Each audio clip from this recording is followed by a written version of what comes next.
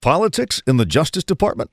This is Dave Ross on the CBS Radio Network. Some members of Congress seem to believe that the Bush administration has been politicizing the Justice Department, that those fired U.S. attorneys lost their jobs because they put even-handed law enforcement ahead of the political needs of the Republican Party.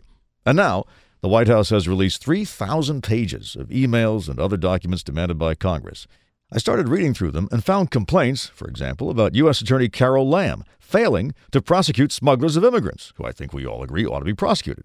But since Carol Lam was also the prosecutor who put Republican Congressman Duke Cunningham behind bars for taking bribes, the implication is that she was fired for making Republicans look bad.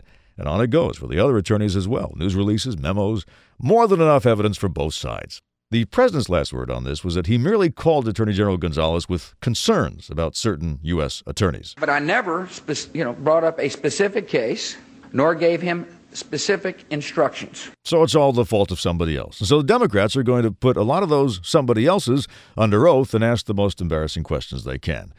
My advice would be to tell the truth, no matter how embarrassing, because there's nothing illegal about firing U.S. attorneys, just as there was apparently nothing illegal about outing the name of CIA agent Valerie Plame.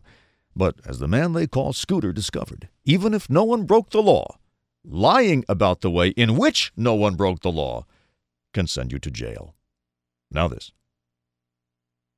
This is Dave Ross on the CBS Radio Network.